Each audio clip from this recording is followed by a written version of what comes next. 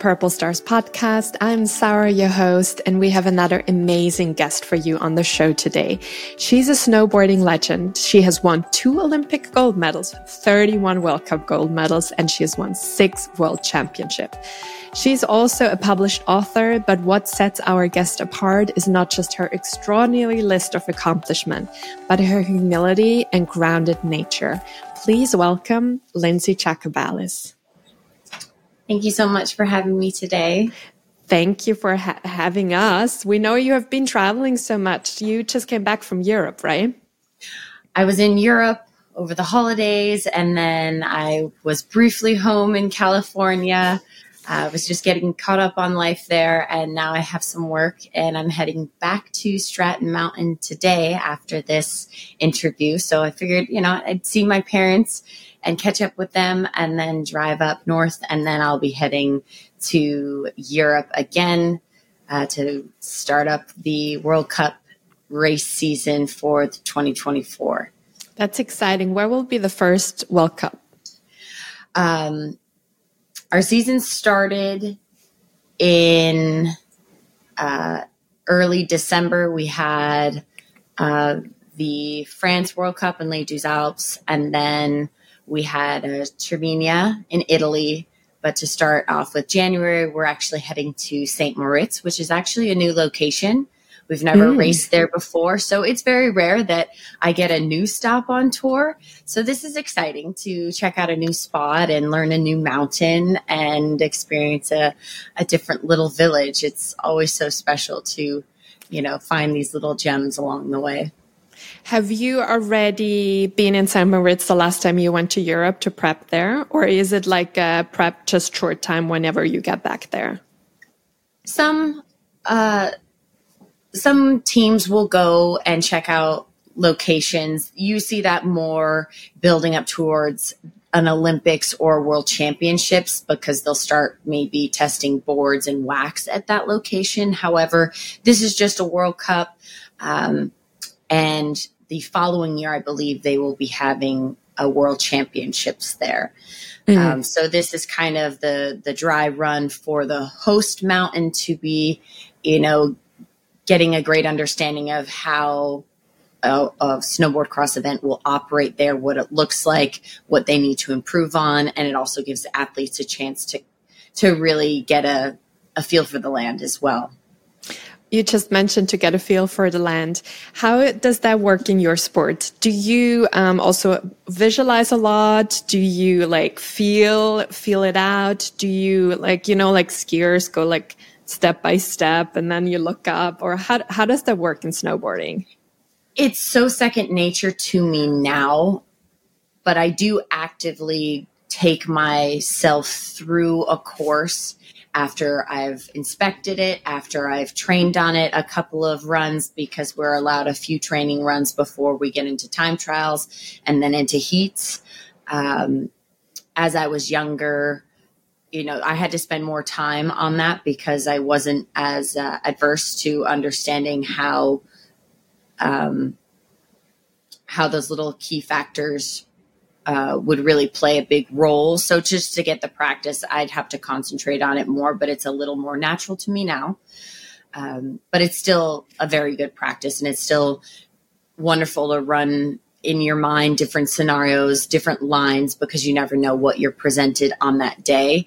In time trials, you're on the course by yourself. So you have the pick of the litter when it comes to what lines you want to take. When you're negotiating 3 other riders on the course, you have to have a plan A, B, C, D, and all in between, all from top to bottom. So it's constantly changing. It used to be very fatiguing when I was younger to think about, well, if I'm in second position at this first turn, but then I make a pass, what my position and strategy would be then. But if I'm in third in that turn, what I do at the next turn or this straightaway. So it was just this endless combination.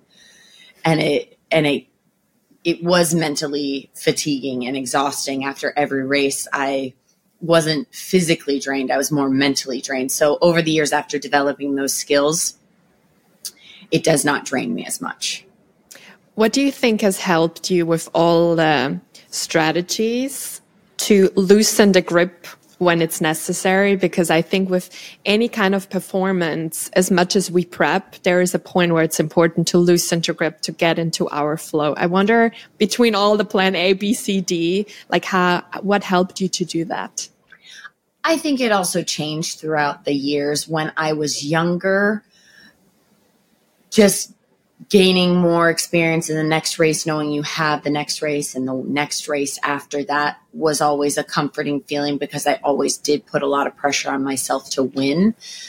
And now, being more seasoned, I'm more forgiving towards myself, because some days my body's just not feeling it. There's days that I'm like, oh, I didn't have to take any ibuprofen. My knee feels great. My thumb feels great. My elbow feels great. My lower back feels great. And you just go down the laundry list of injuries, and, there's just some days that you're just on, you had great sleep. You're happy with your nutrition, and all of these patterns, all of these things play in such a big role. And maybe, for 1 week, you have, funky sleep, or you're not getting the nutrition you need, and that won't affect you all that much. But if that pattern continues and you're traveling and you're having challenges, supplementing those things that could really make a difference in your performance, that's maybe when things start to slip. So understanding how your, external factors can also play. And it's not just always about you. Sometimes it's out of your control. Sometimes you can't control, what the World Cup is serving. You can't control, if flights are delayed or things like that. So it's over the years, you kind of just learn to roll with the punches and not get so worked up. So therefore you're conserving as much energy when it comes race time. So there's no blueprint. It's always this back and forth. It's jumbling. It's juggling all of these different factors, just like border cross. You're clearly such an experienced athlete, and I think that's not just reflected in your medals, but in your resilience, the way you are very reflected when it comes to the factors that impact your performance, how to, also forgive yourself, as you said, how to mentally navigate all the pressures. I wonder, when looking back, is there one particular lesson that sticks out to you when it comes to your journey, and something where you say, wow, snowboarding really taught me that, both for on and off the slope?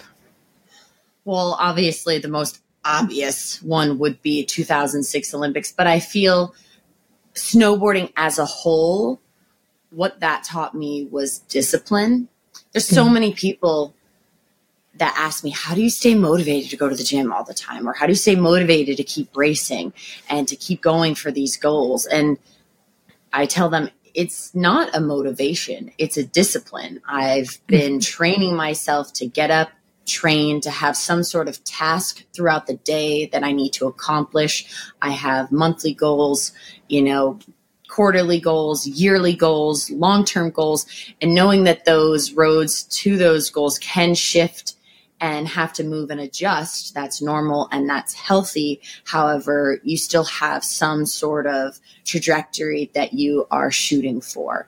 And discipline, learning that very, very early at Stratton Mountain School and being accountable for your actions was probably the biggest takeaway from snowboard cross in general.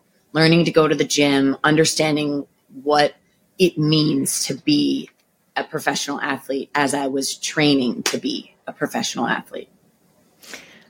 I love what you said. It is discipline and it's not motivation. I think that's something a lot of people confuse and mix up with, because they see on Instagram, if now I'm touching point on our social media, is like, oh, this person gets up at 5 o'clock and does this and that and travels, and they all see like the healthy choices they make, but they also don't know it's not because they're always motivated and like, yeah, it's 5 o'clock, I'm going to the gym. It's actually a lot of days. It's like, ooh, I'd much rather lie in, but this is my job. This is my path. That's what I need to show up for myself, for my team, for my coaches. And I think what another thing is where people also sometimes get confused is when it comes to passion. So my mother tongue is German, and I love the word passion in German because it includes the word suffering. And I think that is actually quite correct, because when we love something and when we are passionate about something, it's not like it's portrayed on social media. Oh, it's great. I always love it. And I have my vision board and my things. No, it includes the willingness to suffer. It includes the willingness to push through when you suffer, and also knowing it's part of the path. And I think if more people would understand that what you just said with motivation and discipline and passion and suffering, they would perform much better, both in their personal and their professional life, because they wouldn't have this picture where they romanticize life and actually see things as reality and know it's normal that on the fifth day their body gets tired, or that they're not always motivated. Because a lot of people start then questioning their path, and they're like, oh, if I'm not that motivated, is this maybe not meant for me? Especially nowadays with social media, I think that's happening even more.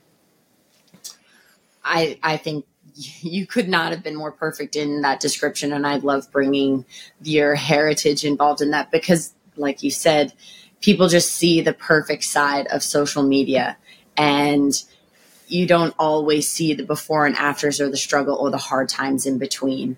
And that your job can have these ups and downs. So if they're not seeing that and they experience these downs, then it's very hard to continue that discipline and to help fuel that motivation to, keep this positive cycle going. So yeah, I love that. I love how he said that. I remember, so I was a competitive golf player at high school, and back then there was not really social media. So we would watch the great players on TV, and there was also like hardly ever replay. So we would have to stay up late if they were playing in the US. And I will never forget the first time I was at a live event, walking with them and watching them. And one of the players didn't have a good shot.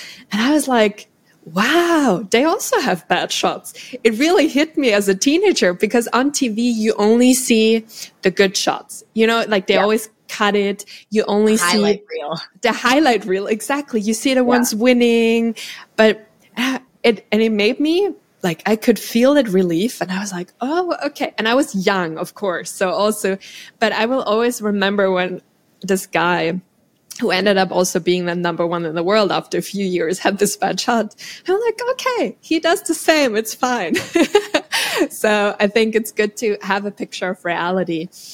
And this being said, I would love to talk about your book, because I think the book is very raw. It's very real. And the title actually already says everything.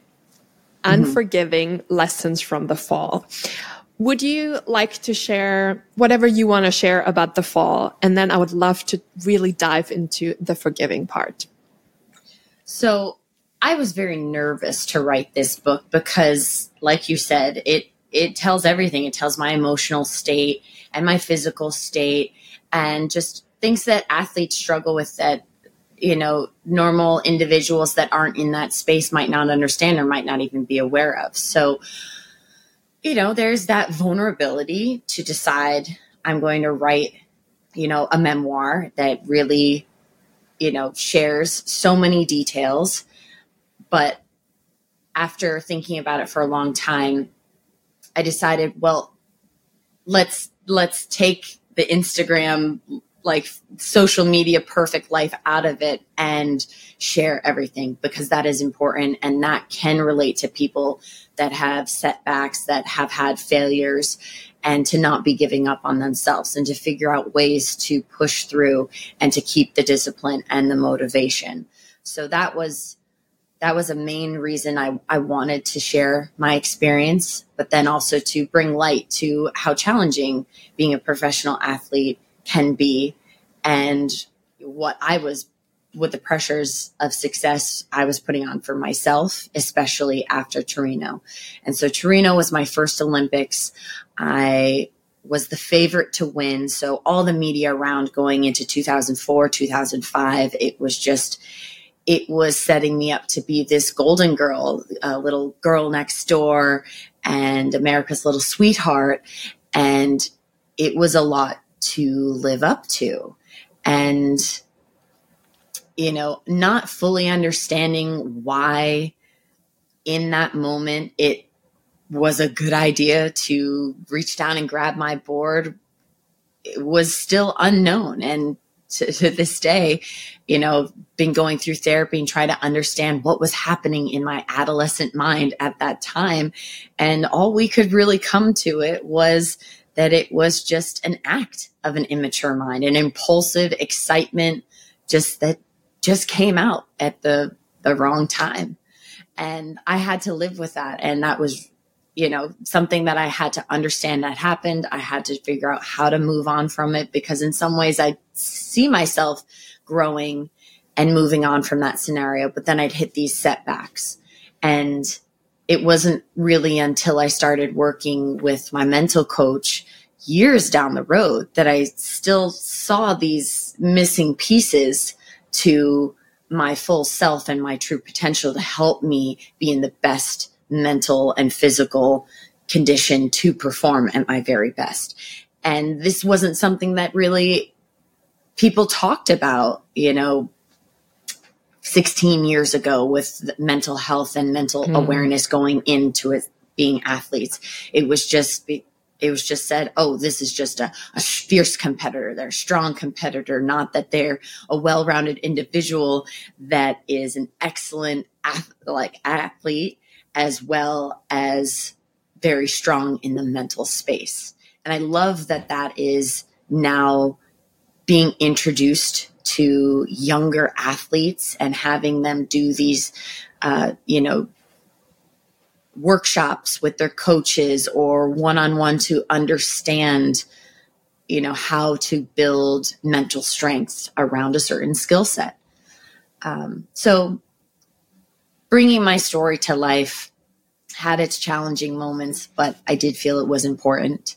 And I'd also think it would continue to help me grow, to have to share that moment again, because that was a really hard moment to live and then live through, but then come back and then share the full story to everyone again, to hopefully inspire and to give hope to anyone that's struggling with anything in their life, really, because it's all relatable.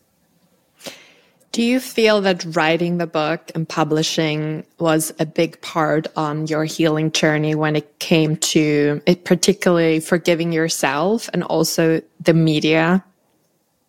I think it was the last step to healing, because still every now and then, no matter how many times I'd worked with my, mental skills coach and my coaches with snowboarding, anytime that was brought up in the media or I was asked that question, I still had that little jerk reaction. And now I don't have the reaction. So it's a part of the story, but it's not the full story and it's not the full me. It was a moment. I take it as a stride of where I had to grow from. And, I think that was important, because I tortured myself more even than the media did. It was just never helpful when the media came back around and kept just, chipping away at me. And I was having to spend so much extra energy and effort to hold myself together while I was still trying to compete on those stages every 4 years. It was not helping me put together this winning combination. So knowing that was coming in Beijing, I opted not to do certain media tours leading up to it. I opted to honor myself, take care of myself, to give myself what I needed, instead of kind of just being dragged around and just being put in front of this group of people or that group of people. And I promised myself I wanted to enjoy this Olympic experience and that it was going to be about me and my experience more and enjoying the whole journey and process, going through athlete processing and getting all the clothes and getting to pose for pictures with your teammates and we're all in the matching. It's such a different dynamic because we're an individual sport, yes, but we function and we move and train and travel as a team. So I was trying to really embrace all of those things that every time every Olympic cycle would come around, I wouldn't be able to pull myself into because I had just had so much extra noise that was just not allowing me to really enjoy that. And so it became really stressful knowing that I was going to the Olympics, not to compete, but knowing that I was going to be exposed and I knew I was going to be experiencing those feelings again. So working with my mental coach, she was like, well, this is going to be easy because we know what you're going to be up against. So we know your emotional reactions to certain questions, to certain interactions with people or media. Therefore, we can start working with this. And it was extremely helpful. I got goosebumps when you explained the entire journey, especially when you said it helped you to live the journey in the way that serves you rather than the media. Yes. And I even see that fall, for whatever reason, but prepped you for the next 2 gold medals. And that you could it's a long prep time, but yeah. But it's gold medals at Olympic Games, and also they're only every 4 years, so it's naturally a longer prep. But I find it. I think it's such a great proof that in every fall, literally, there are gifts that help us to rise afterwards even higher. But what makes it such a great story and great journey is not the 2 gold medals, but you having the courage to look within, to face your fears, to also, as you said, because 2006, 2007, having a mental skill coach wasn't that, it's like the mental health. I remember when I had my first mental coach, it was also around that time, and people would say, are you okay? Because it was such a new thing. People would think something is mentally wrong with you if you would work on your mental game. It was normal to do the physical part and have a physio and do the personal training, but it wasn't as much as it's now to incorporate everything holistically to really be happy and healthy and successful. So I find it very inspiring that you were so many steps ahead of time, and also that you learned to be less dependent on the media and actually take again and be in the driver's seat rather than the passenger seat. And I think that also came with maturity and learning to say, no, that's not a part of my journey today, because so many people can take advantage of that. And they'd be like, oh, well, you're in this space. It makes sense for you to be doing, as much media as you can and get your story out there. And I told myself going up in the first couple, the weeks going into Beijing, I said, my story's out there. I don't need to harp on this. I need to take that extra time to make sure my equipment is ready and we're doing board testing and I'm getting enough sleep and figuring out the nutrition. I mean, we're also dealing with COVID and trying to stay as healthy as possible. There were so many other factors that were in play. It just seemed ridiculous to try to, jump through another hoop. So I was honoring myself, and I was really happy that I was recognizing that, and I gave myself that opportunity to take care of myself first. You have already mentioned your professional team. I wonder what role has your family played on that journey of healing, especially? My family has always been very supportive. My brother got me into the sport from a very young age. We were always the weekend warriors going up to Stratton. We were skiing.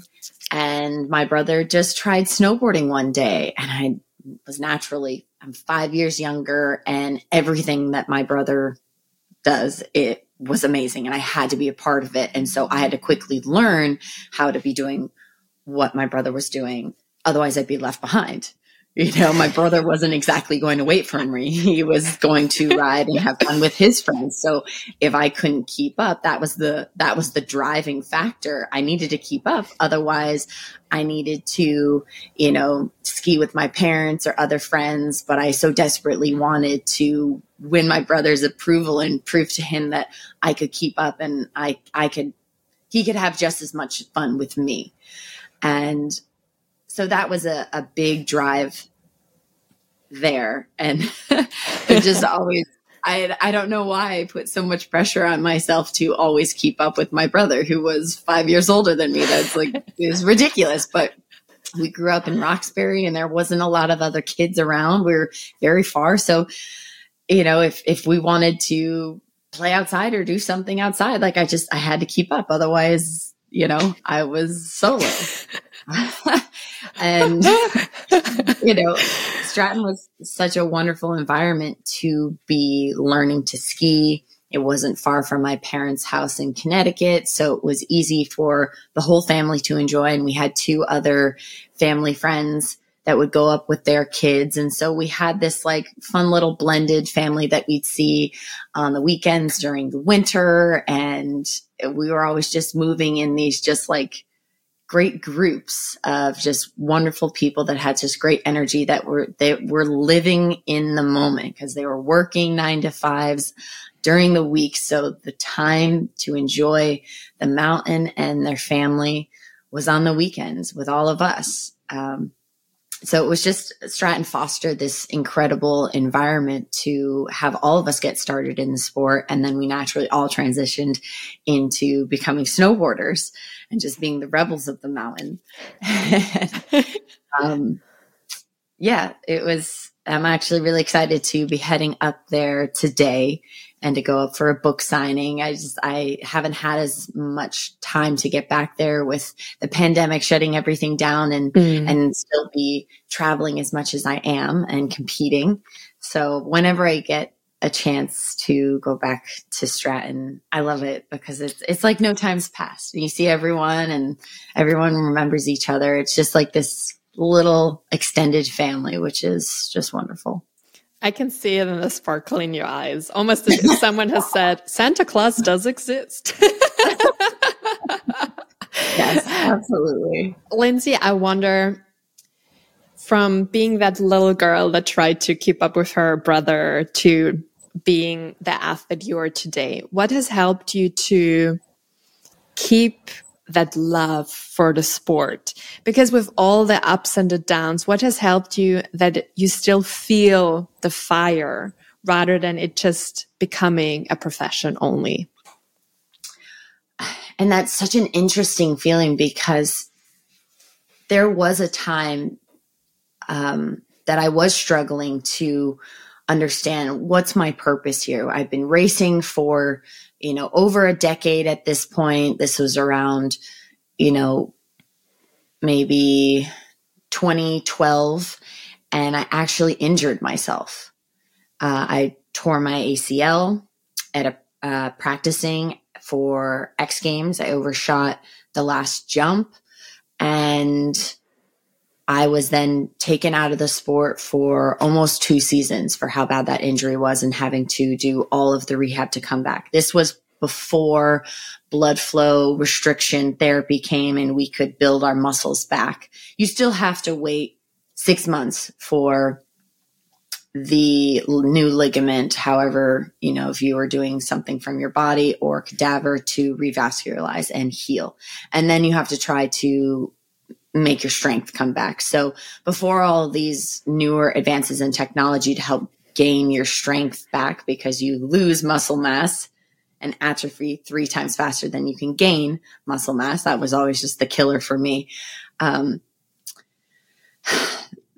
That actually helped reignite my love for the sport. to be taken away from it. You almost take it for granted in some ways because you're doing it all the time, you're training, and it's just part of your daily routine.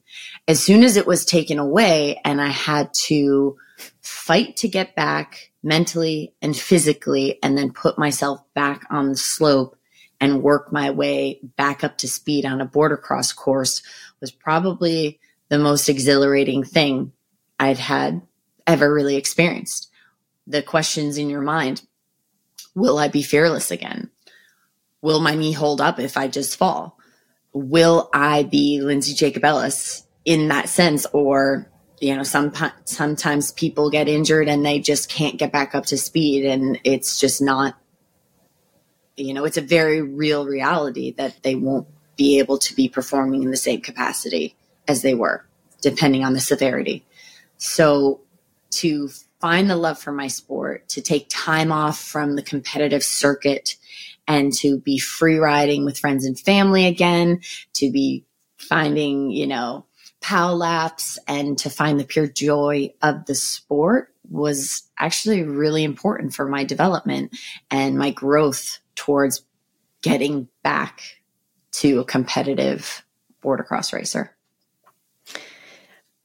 As a coach, I always find it very interesting how the body, in most cases, when we have an injury or any other physical symptom, is giving us space to explore our emotions and our mental state. And very often the injuries come when there is something deeper to explore.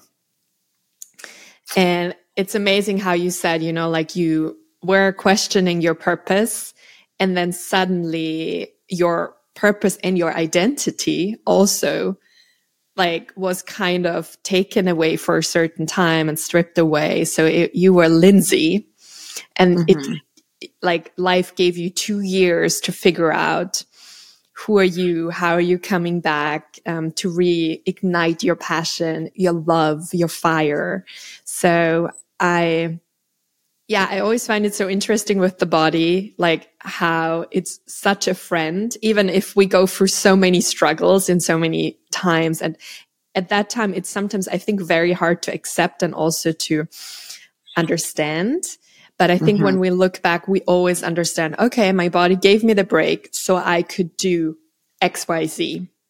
And I wonder, what were the biggest lessons you learned from those 2 years where you were out of the game? I would say I'm a believer in everything happens for a reason. You can't always understand why. And with an injury, you're like, why did this happen? Why did this happen to me? What did I do wrong? Why did I not prepare properly to avoid this injury? Just sometimes there is no answer in the present moment. But like you said, it helped reignite that love for the sport. And maybe that was the break that I needed to make sure I had that same momentum and support to carry me to Beijing in 2022. I mean, you ultimately don't know if those were these little pieces of the puzzle. That's why it's so hard to create this blueprint. When I have kids and parents come up to me, they'd say, what do you do? What should I do? I'm like, well, these are steps that could help you get in the right direction. But ultimately, your child is going to, carve their own path in whatever they're doing in life. And it could take them to this road or that road. And ultimately, you have to let it flow because you don't know, and you can't just be focused on this one road because it's unlikely that you could stay that course without any deviations. I love how you share with others that you can give them some guidance, but it's not like a recipe where you just, you cook something. And I think it's so important, not just for athletes, but anyone, to look out for inspiration and encouragement, but at the same time to look within and to allow ourselves to carve our path on our own terms. And sometimes it might take a lot of time to know what those terms are, and it's a trial and error, but it really is about saying, Lindsey is Lindsey. I am me, like she's my role model. And, but that doesn't mean that I need to walk the path the way she did it. Yeah. And because some of those things are, irrelevant and they don't even fit with that person's lifestyle. So, hoping that my book could be this guide and this motivation and give hope or, just any level of inspiration was always my goal, but it's never just the ultimate path and blueprint to follow. And I think that's very important, especially when talking to teenagers and their parents, to say there is not this one blueprint, because I think actually even more important to tell the parents, since they're often the overachievers and they're ones that really want it, sometimes even more than the kids. And that also develops a lot of self-belief and self-trust to say, like, my success comes from being me and not someone else. Yeah. So I really, really love that you encourage people to do that. What I would really love to talk about is, as you know, like we bring together animal lovers on our podcast, and we read that during writing the book, unfortunately, your dog passed away. Yes. Could you talk about your dog? I think you've been together for 17 years. Yeah. So I got Gidget after 2006 Olympics. Obviously, I was in a very vulnerable spot. It seemed like the right time to do that. I've always wanted to have a dog of my own, but I was just traveling like crazy. So I just didn't see that happening. But I definitely wanted to revisit that conversation with myself after 2006, and kind of just what had transpired just told me, this was the right time to do it. And my boyfriend at the time found a breeder. He got a boy and I got Gidget. We were so young at that time. We're like, maybe we should not be getting a dog together. Maybe we just get siblings. That way. I love that idea. Yeah, I mean, we were all gung ho for a hot minute, saying, we're going to get a dog, and then we're like, wait a minute, maybe we should rethink this. And it was great that we did. And Guinness and Gidget were able to stay pretty close with each other throughout their lives. And it was really hard for me to share the passing of Gidget, and I didn't even post on social media. I couldn't. She had been my emotional support for 17 years, and she was starting to really have a hard time, especially in the last 6 months.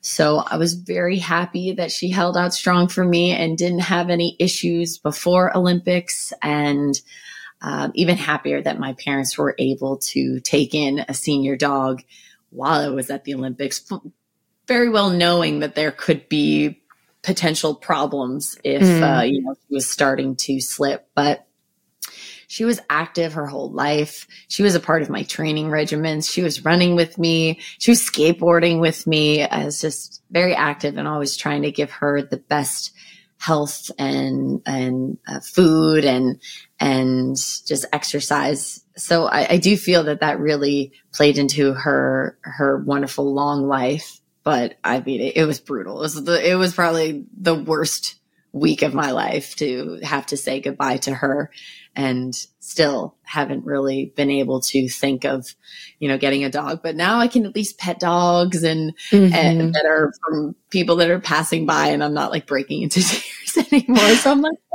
I am open to the fact of getting another dog eventually. But yes, still a little new and not fully ready for it. But it felt just so necessary to add Gidget's little mark in my book, and doing the paw prints. It was actually even hard for me to do when we were in the editing process, and I'd see it. I'm like, I got to scroll through. I can't read this right now and see her paws, but I'm very happy that they made it in there, and Harper Collins loved it, and that it was all part of it. So I feel like I'm honoring her and her space, and that she'll always be written into my history as well. I'm sure she appreciates that, like looking from above. I don't know. Do you believe that your dog spirit is around, or? I definitely do. I mean, spirits, energy, and I know Gidget would always want me to be living life to the fullest and be traveling and still be having that memory of her. So I do believe that. And my mom always would say, you know, she's part of the pack now. She's going to ride with you and she's going to protect you, because all the dogs that we had lost in, you know, throughout the years, I had a really cool Troy Lee helmet, and they had custom painted with a big shepherd that was on it. His name was Duke. And it was just this beautiful picture, but it was like him kind of like peering over a fence. And it was just this beautiful, just big, just hand painted on my helmet. It was just really cool because I was still young, and my mom was just like, you know, he's there protecting you. He's riding, you know, he's the head of the pack, and he's going to keep you safe. He's going to keep people away from you and stop them from crashing into you. So I love that. I always believe that. I love that so much. And I love about that story and about your bond. And also, I believe dogs find us. I say this probably on every single episode, but I truly, really believe. And her being there, like from your fall till after your rise, I think it just shows like what purpose she had. Like she had such a huge purpose in your life, and you probably gave her, like she also for sure felt her purpose. And I think it's so beautiful. Like when we think about this connection and big bond, like how much they give us, but also how much we give them when we allow them to become such a crucial part and pillar in our life. Absolutely.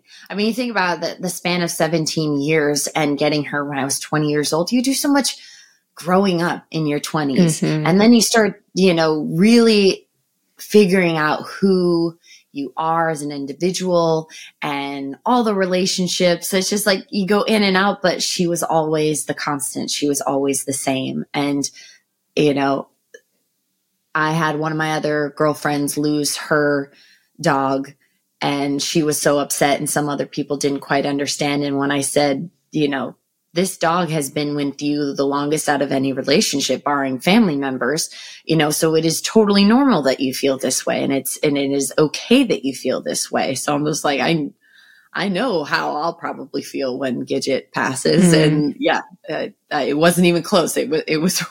So they hold so much for us, and we sometimes just don't deserve dogs. I had on another episode, I was interviewing a veterinary oncologist, and she started one of the first pet loss groups in the US 30 years ago. And we also talked about pet loss, because what I come across a lot, less now, but more in the like years before, is the acknowledgement. Like a lot of people are like, oh, why are you so sad? It was a dog. Just or a dog. Yeah. Exactly. Or why are you still grieving? And I never understood why people would say stuff like that or feel and think stuff. But the big understanding that I came through my own grief, also both humans and animals, is how much we grieve is not defined on 4 legs, 3 legs, 2 legs, or even the span of time. It's the depth of the love. Because I fostered a dog for literally only 7 days. I cried so much when he left. And as happy as I was that he was adopted, I really felt heartbroken. And then I thought, oh, is this maybe a little dramatic from me? But then I thought, you know, the second I saw his eyes, like our souls connected, our hearts connected. And when we're sad and when we grieve, it's a reflection of love. So that's why it doesn't matter if if it's a neighbor's dog, or if it's someone we just met, or someone we've known for 25 years, or a dog we have had for 17. I think grief is a sign that we got to experience one of the greatest gifts, which is love. It's well said. Yeah. Oh. And then behind me, I have the Sochi adoption papers, which was really fun to bring home that dog from Russia.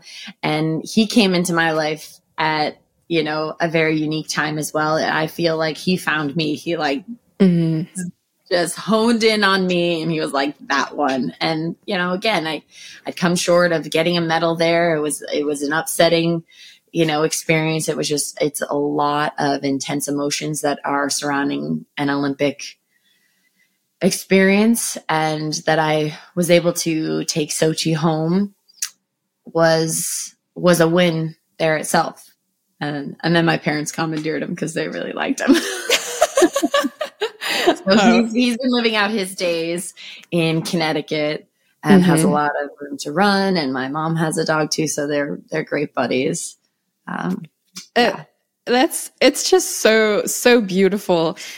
So you've been, like, what I hear, you've been growing up with dogs, right? Always, yes. Mm-hmm. What do you think is one of the biggest life lessons? I know every dog is very different, but is there one lesson you think every dog taught you? I would say communication on a different level, because they can't use words. They can only be using their body and certain gestures. And it's something that can be very easily ignored. And you're just like, oh, it's the dog. Like, the dog has water. If it was fed, he was outside.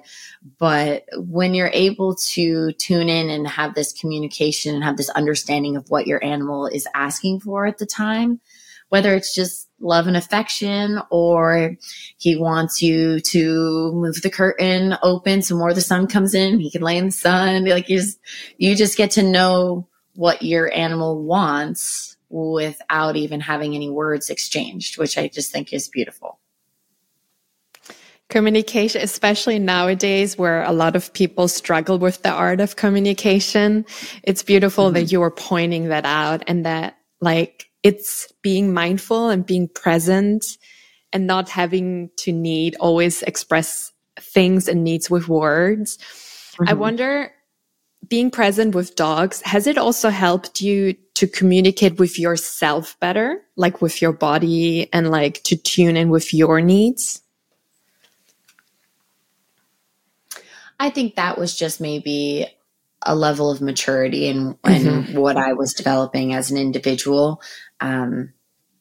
But having an animal, always having a dog in my life, always put me on some sort of routine, because I had to make sure, my animal was taken care of first, and then I could be taking care of myself. So if I wanted to go do something a little fun or be away from the house, I need to make sure that my animal, my dog, was always taken care of, and they were taken care of first. So I always came second. So I was always putting their needs before mine.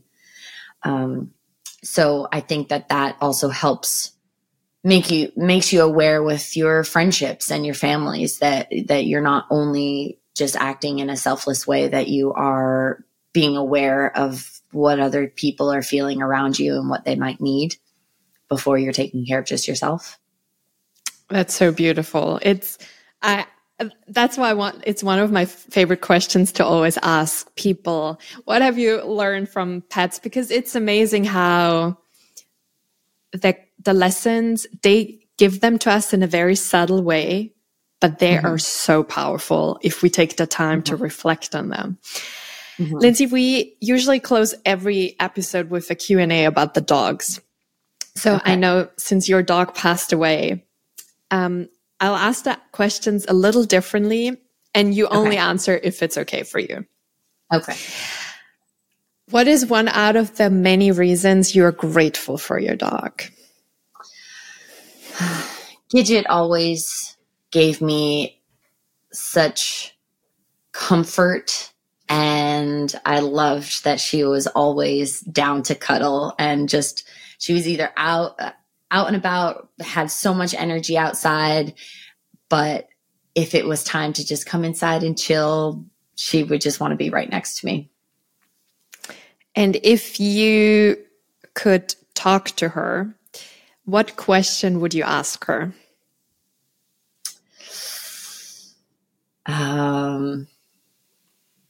What was her favorite thing to do with me? I think her answer would be so long. I think I think we would need another episode for that. Well, I feel like I would always bring her around and she'd go along with it. She'd do it. But, you know, I always just felt that she was maybe doing it sometimes because I was just, you know, her owner, and she was just going with it. I mean, I know she loved walks and things like that, but sometimes I'd put her on like a stand-up paddleboard and she'd be like, she'd be there, but I don't know what her stoke level was. And if she was just doing, she's like, oh, I'm outside. This is, you know, this is fine. Or like, this is the best thing ever. So that would definitely be high on my curiosity list to see what was her favorite thing. I mean, the way you described your love for dogs and also how they found you and everything you did together. If I was a dog, I would want you to be my mom. Yeah, I like this. It just sounds so much love paired with adventure and so much depth. And I find that just so beautiful. So Lindsey, you already said earlier that you have a lot to do today. So that's why I want to wrap up the episode. Thanking you so much for your time. It's been such a pleasure.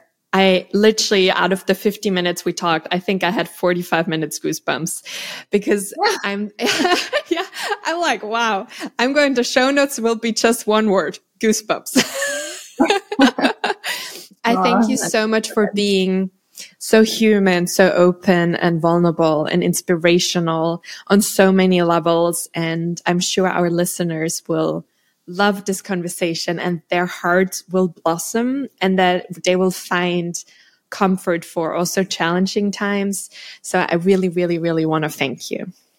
I really appreciate you taking the time and being patient with scheduling with me.